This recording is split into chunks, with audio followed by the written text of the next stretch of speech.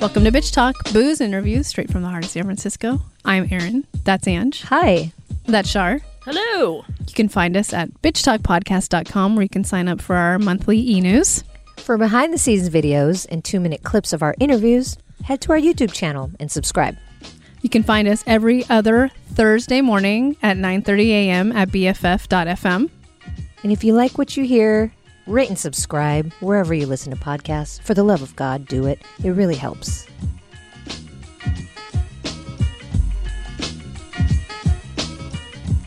Well, here we are, everyone. It's day 45 of Sundance. We're virtually celebrating the film festival that we've gone to the last couple of years with our friend John Wildman, who's here. Ange is here. Shar is here. Producer Shar is here, I should say. And John's better half, Justina, is here. I'm not pressuring her to be on this show, but if she has a comment or two, I'm welcoming it. So here we are at Sundance, everyone. How's everyone's Sundances go? I'm still exhausted, surprisingly. Even though I'm not in Park City. Yeah. I wondered how John was feeling because I feel you've been going to Sundance for a really long time. Is this since like the first one, right, John? Since the 1940s? Is that right? It's like 1945. Yeah, you know the opening before the screenings where they talk about they thank the indigenous tribes and everything. I was there. I was one of those settlers that really irritated those indigenous tribes. Yeah. You know, it's been interesting in that some things have been very, very similar in that track that we get on where we're always watching a movie unless we're talking about the movie. And then we go right back to watching the next movie. Much like, when you're there, like you just, you do not want to let any opportunity go by, so you'll watch as many damn movies as you can before you get back on the freaking plane to get out of there. And so that is still stayed. What's been different, of course, is that, which we've joked about, that we don't have to catch, a freaking bus or shuttle, early in the morning and trudging through the snow. Yeah, literally. Yeah. No, and being paranoid that the bus isn't going to come by this time at early enough to get us there in time, and all and then setting up chairs and you guys furiously plugging in cables with Charlotte going, that one works, that one doesn't work, and all of that. We don't have any of that. That's awesome, but I also do have 4 dogs and 4 cats and a grandma. That in between all that stuff, I'm still managing, that. Like my mom was like making some kind of like cabbage stew, and so I'm like trying to watch a movie, and she keeps coming with cans, like going, "Can you open this one for me? It's not working." Like, now, right? Yep. That is an interesting point because in hindsight, like I don't know that I would have even been able to make it to Park City this year if it was going on live. Like we all have so many different crazy things going on in our lives. I'm sort of grateful that it turned out this way because I wouldn't have been able to make it in person. So yeah, I guess, you got to think of the pros where you can. Well, and I've been reading, other, friends and colleagues of ours, have already started kind of weighing in on this experience, and a lot of them are like going, I hope they keep this virtual element even next year, because I'm kind of thinking I'll just stay home and do it this way. And I see a lot of that. Yeah, when we first interviewed you guys in April, we interviewed John and Justina. You were saying that, Justina, sorry, I'm going to call you out, that, running all these festivals from home has taught you that it can be done, and it's so much easier. There's so much less stress on everyone involved. So yeah, who knows? Maybe we won't be going back to Park City. That's kind of sad, but I get it. There's something amazing about an opening night. There's something amazing about parties and karaoke that you just can't do online. But I love the idea of an option, or at the very, especially something like Sundance, where you can actually go for the first 3 days, and then it used to be you just miss whatever you're not there for. You could actually do a hybrid of the two. I think that's great. But it is nice to just have like, I'm now going to Amazon going like, oh, which pajamas should I wear for the next film festival? I'm looking ahead now to Cannes, and which is now going to be happening in July, and like going, well, do I try to go again this year, or do I wait another year? Because again, much like Sundance, it's so freaking expensive, and there's so much to go through just to do it, because there you have unless you speak French, obviously, that you have a language barrier thing that you have to deal with, both in whether or not you're doing an Airbnb or you're getting a place there on the French Riviera, someplace, and then just getting your pass. There's a different element to it. Once you're in it, then you kind of figure out your shit. But just getting there, that was one of the things that people brought up about the Sundance thing, is again that expense, that finding the place to to stay at. For us who are doing an actual show and not just seeing movies and writing about it on our laptop, then there's where are we, what's the space that we're doing the show in, what are we, doing all that. Yeah, I was thinking about, and we've talked about it at least for Bitch Talk. We haven't done any other bigger festivals outside of any San Francisco festivals. So in this case, another silver lining to the pandemic, maybe we can do these other film festivals, the bigger festivals. Maybe we can consider it because we don't have to raise funds to go and look for housing and pay for all the things. So we might need your help, John, for South by, or if you want to do it with us. I'm just putting it out there. Just pitching you now while we're on here. Obviously there are a lot of other fests, and I've been doing the Zoom press junkets for my festivals the mid-year last year, and which made the transition to doing this, it's like I had 6 different festivals to get my shit down, hosting and asking questions, and what's also been great about it, I don't know if I talked to you guys about this, but for each one of those interviews that I've been doing, I have to watch every one from start to finish, because in the intro for each one of those that I post, I give a preview of what we're talking about, what we talked about, right? But what that has done, it just forced me agonizingly to watch myself and listen to myself throughout an entire interview, and and I would talk. Jessica can back this up. I go, Jesus, can I stop saying Can I just do that? or just even go, well, she'd go, the organ grinder line, the organ grinder monkey line. You used that like 4 times today. Can you maybe not do that more? Well, we wanted to do this with you for a reason, John. You're an expert, and I want to give a little bit of insider trading to our listeners.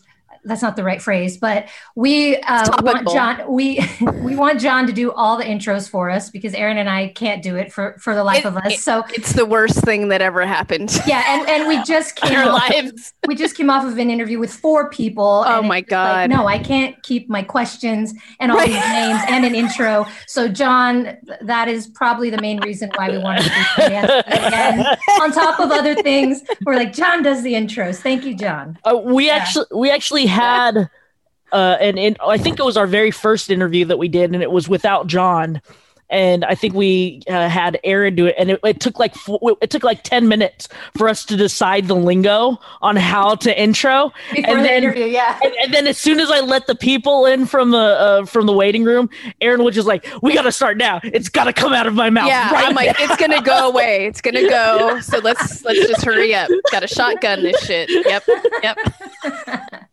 I get that. I mean, like on the pronunciation of those names, I'm like going, as soon as we say that, because I've had that happen where I've asked somebody the name like last year, and I'd ask them their name, and then we would talk amongst ourselves for a little bit, and then just Sharpie going, "You ready?" And suddenly I forgot. Yes. Going, yeah, and don't look at us. We're not doing it. Good luck. I usually know. I usually know which one those are when I do the editing in the process, and it'll be like John does his welcome to the show. I'm John Wildman. Now I'm with, and you have you have everybody introduce themselves. It's smart. That's smart. It's the pro move. Yeah. Well, I did want to ask you, Shar, because for us, the situation is obviously different, but the interviews are going the same. The work is kind of the same, as John said. But Shar, you're not up all night editing these shows in real time to be aired on the radio the next day. Like, how does that feel for you? I feel a little bit like I'm useless this year.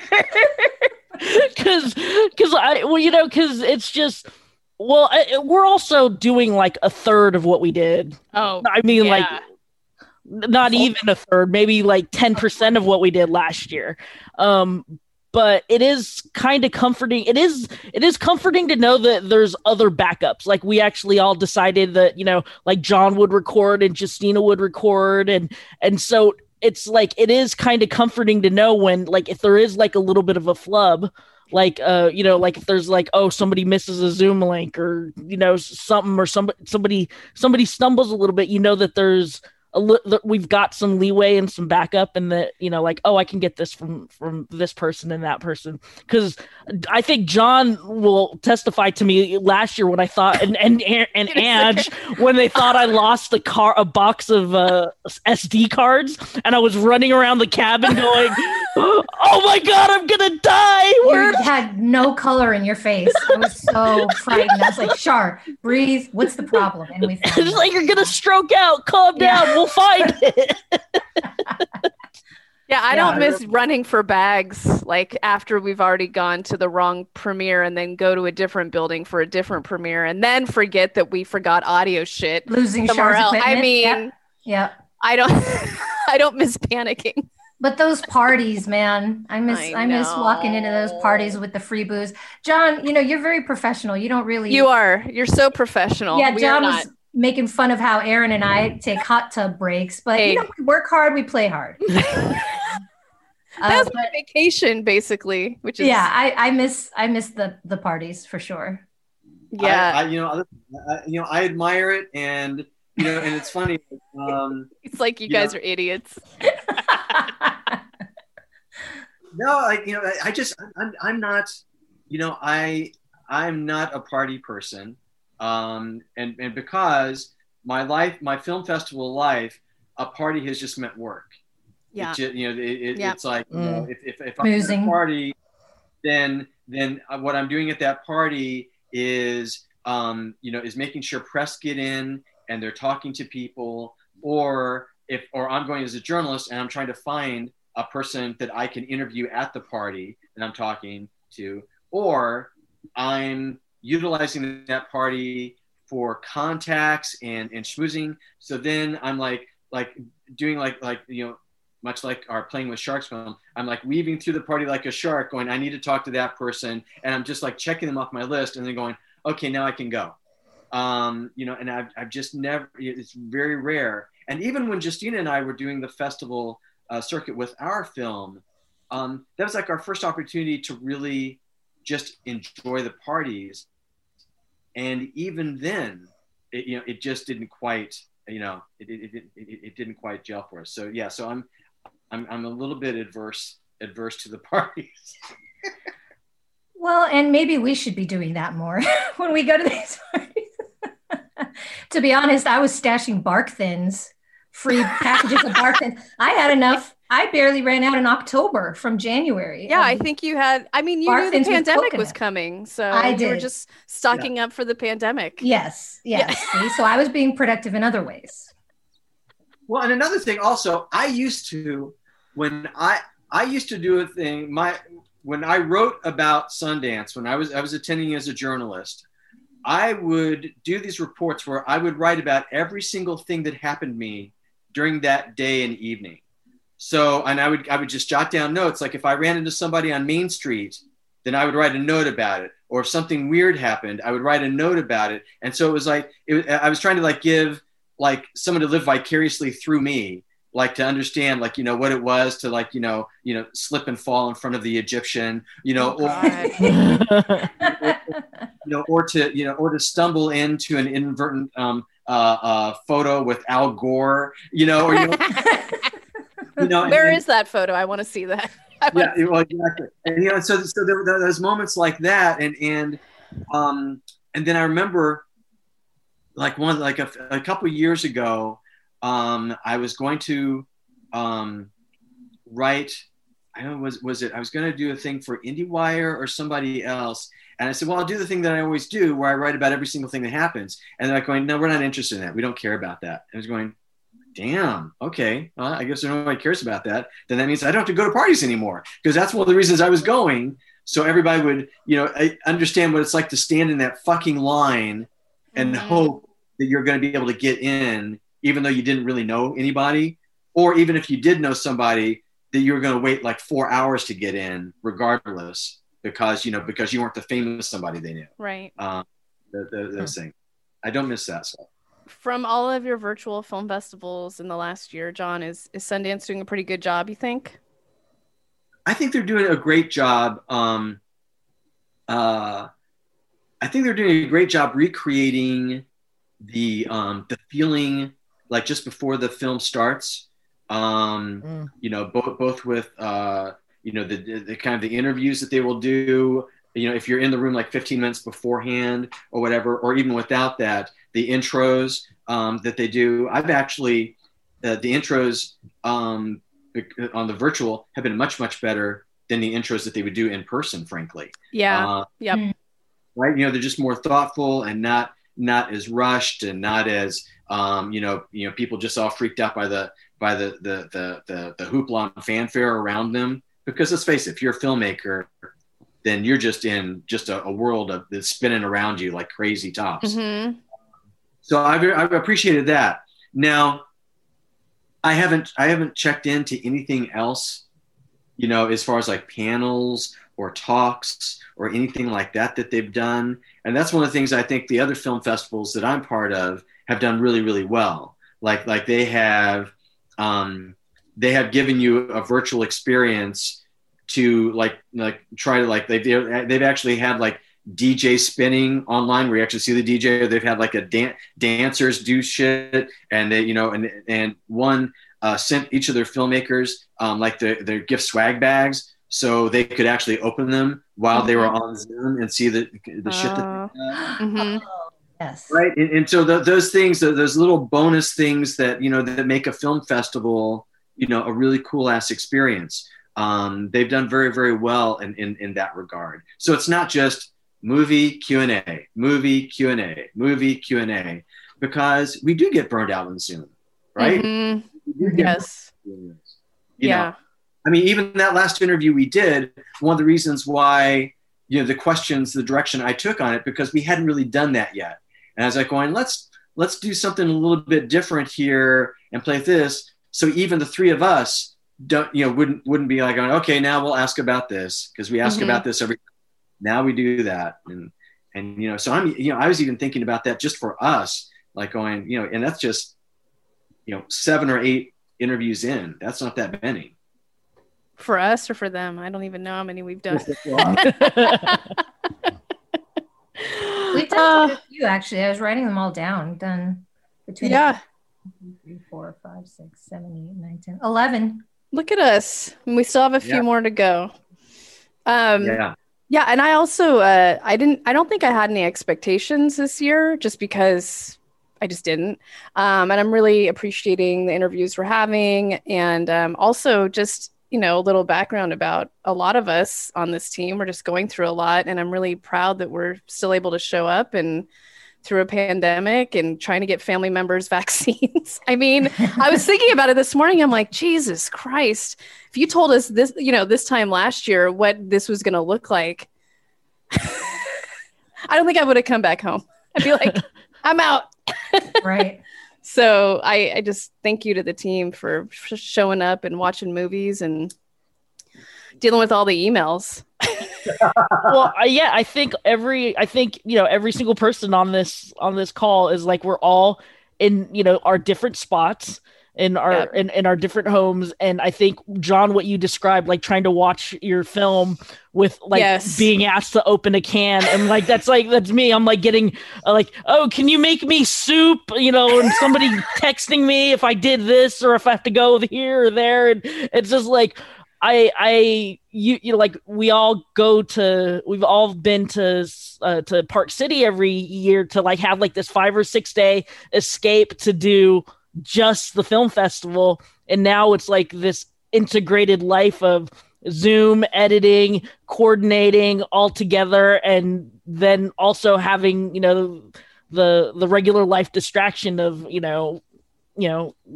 asked to be, microwave a bowl of soup or something.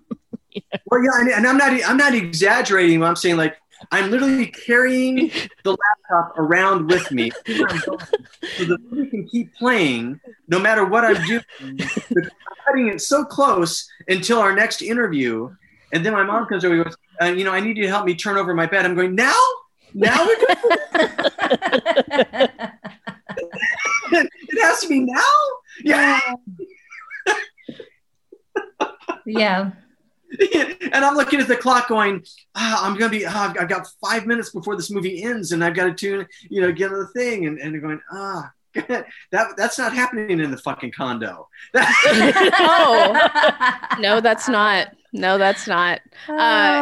It's funny, John. I don't know if you have, or Ange, because I'm trying to think of some of the films we watched, but there's one particular film I watched last night that I had a little PTSD because there was an actor in it where I was like, oh my God, the last time I had to be around that person was interesting.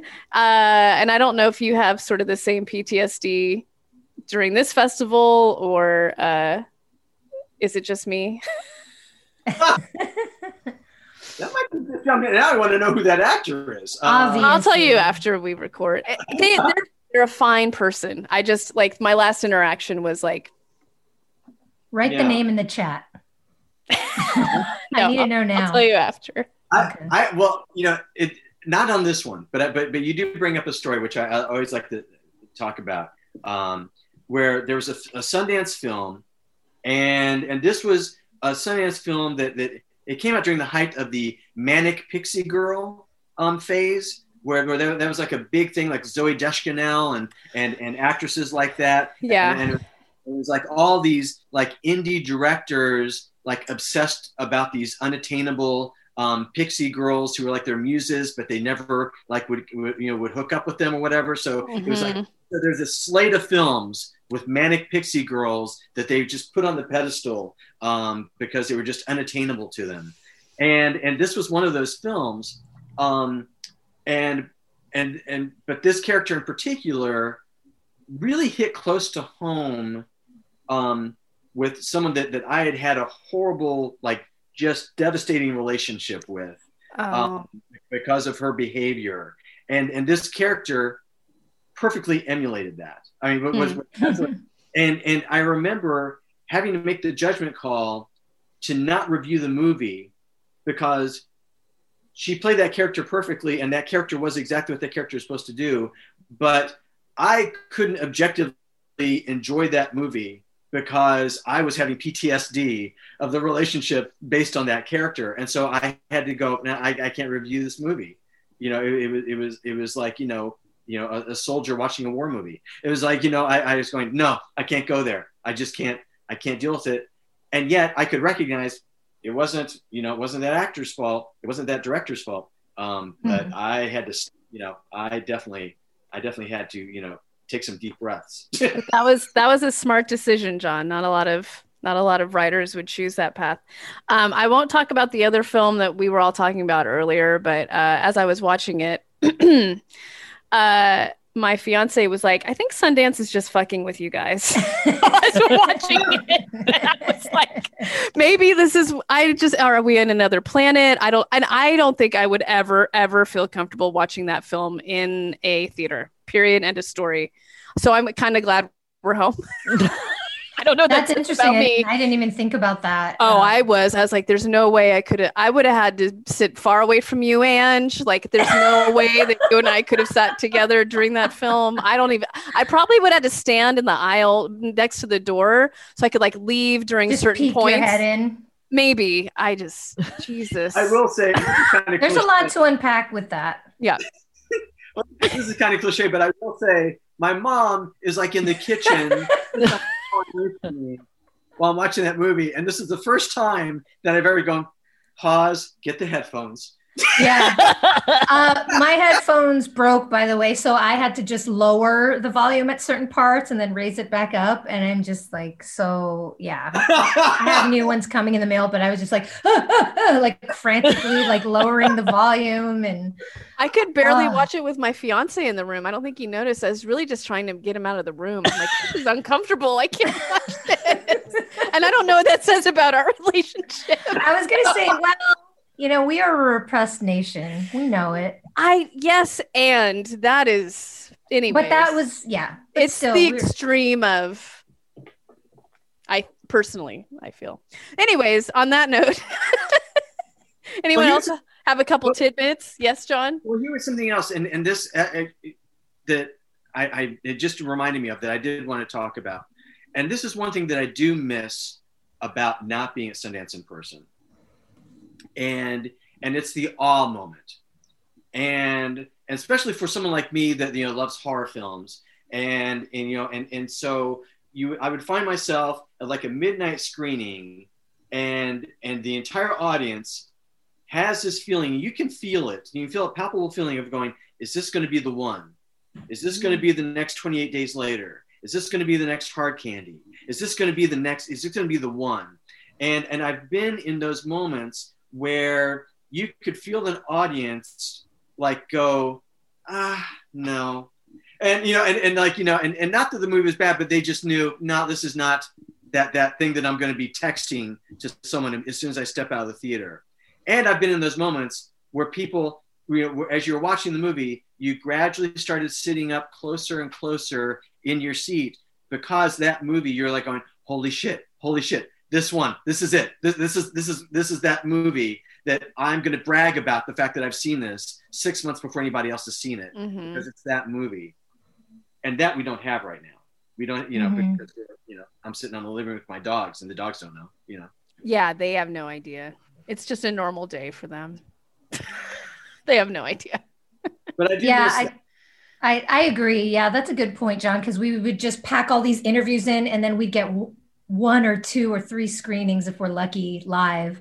And yeah, that feeling, because you're in a room, you're in a room with people that really fucking love movies. And so it's different from just going to the movie theater on a regular day. So there is a different energy to that. And I am proud that I got to watch a movie with you, John, and we both cried. I don't know how often you cry to films, but yeah, that was special too.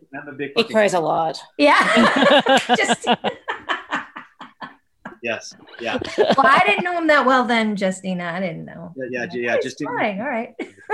Well, yeah, your first movie screening together was The Farewell. Was it? Yeah. Yeah.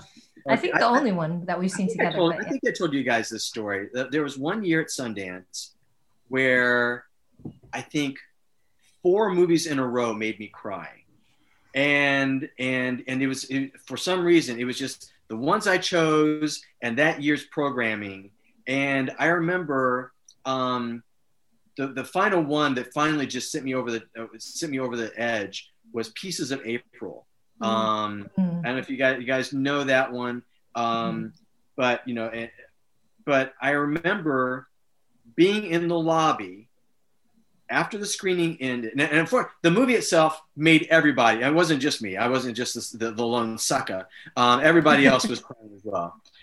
The movie ends, and the movie is about the semi-biographical about, I think Peter Hedges was the writer-director, about his mom who was a cancer survivor. And, and it was like his sister, trying to make a Thanksgiving dinner, and she was like a rock chick, and it was like all the thing. So you're already crying for the movie.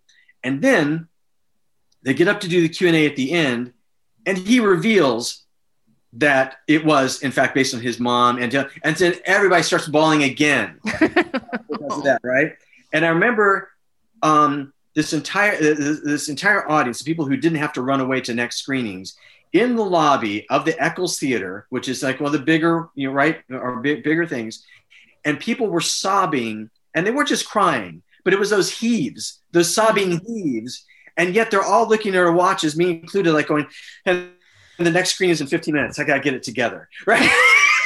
And I remember that one year when I turned to one of the guys that I had driven, because I would drive from LA to Sundance sometimes and set up the office for the PR team that I was there with. And I remember telling him, I said, if the next movie fucking makes me cry, we're getting in the car and leaving. That's it. that's done.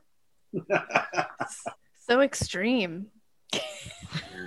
Yes. We had Peter Hedges actually on Bitch Talk for Ben is Back. He's a lovely man, and his son is so talented. And yeah, I remember that interview because he was just so lovely and so talented. But yeah, and just being together, obviously, that's the downside. We finally got our interviewing groove with John in person, but I think we're doing really well with Zoom, the Zoom interviews on not interrupting and knowing who goes next. But just being together, obviously, that's the worst part.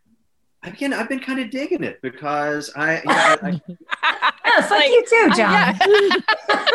I love the idea. You know what would irritate me is when we would be in an interview and we start dating this signal, and it's like, wrap it up now. Got to wrap it up. And I'm like going, I've got like 3 more questions, and at least in this one, it's not like we're going on forever, but I feel like we're able to kind of like shape an interview. We don't need that frantic, in order to know when to wrap. Yeah, you're right. Yeah. Although I do type to you, John. You just feel okay ignoring that. Justina, your input on this recording has just been priceless. Yes. Every time you speak. Very well done. All right. On that note. Yeah. We have a couple more days, y'all. So we'll see how it goes. And I'm interested in some of we have some conversations coming up. So stay tuned, everyone. A couple more days and we'll decide if we want to do this for Slamdance and Cannes and Toronto. South by, Well, we got San Luis Obispo coming up in mid-March, and then Oxford coming up at the end of March. So Slamdance into those 2, and then maybe we do South by. That's and something I'll tell you right now, this will automatically be the best experience press-wise that you could ever have for South by, because in person, man, it just, Jodie Arlington, God bless her, trying to wrestle that sucker to the ground has been amazing, and it's still one of the toughest things to cover as a member of the press. So doing it virtually would be, man, because of like all the venues, or because they think chaos is awesome. Oh God. And they also, like, they don't do press screenings, and so you would go there as a member of the press and spend 2 hours waiting in line, not get into a movie, and then face another 2 hours in line that you'd hope to get into that movie, and so then you could waste a good 4 hours not seeing anything at all, and it's and you run around town like a crazy person trying to set up interviews and do stuff, and it is tough. And again, before Jodie got there, it's really, really sucked. But she's also kind of, fighting against, and as she's fighting, she loves, what she's doing there, but she's fighting against a system that's designed to fuck with you if you're trying to do good PR and trying to help journalists do their job. Okay. So not having to deal with that again. South by is awesome if you are a young filmmaker and you want to get drunk and party and listen to music in between your screenings and have barbecue and have awesome barbecue. then it's an amazing film festival.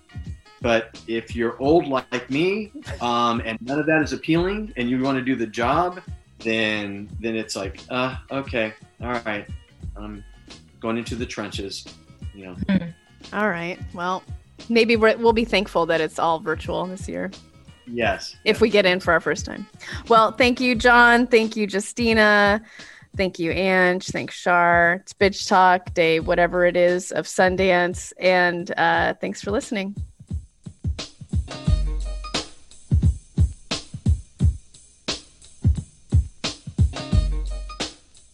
If you like what you hear, rate and subscribe wherever you listen to podcasts. For more information about us, you can head to bitchtalkpodcast.com. This podcast is created, hosted, and executive produced by Aaron Lim. My co-host is Angela Tabora, a.k.a. Captain Party. The show's edited by producer Shar. We're powered by GoTo Productions.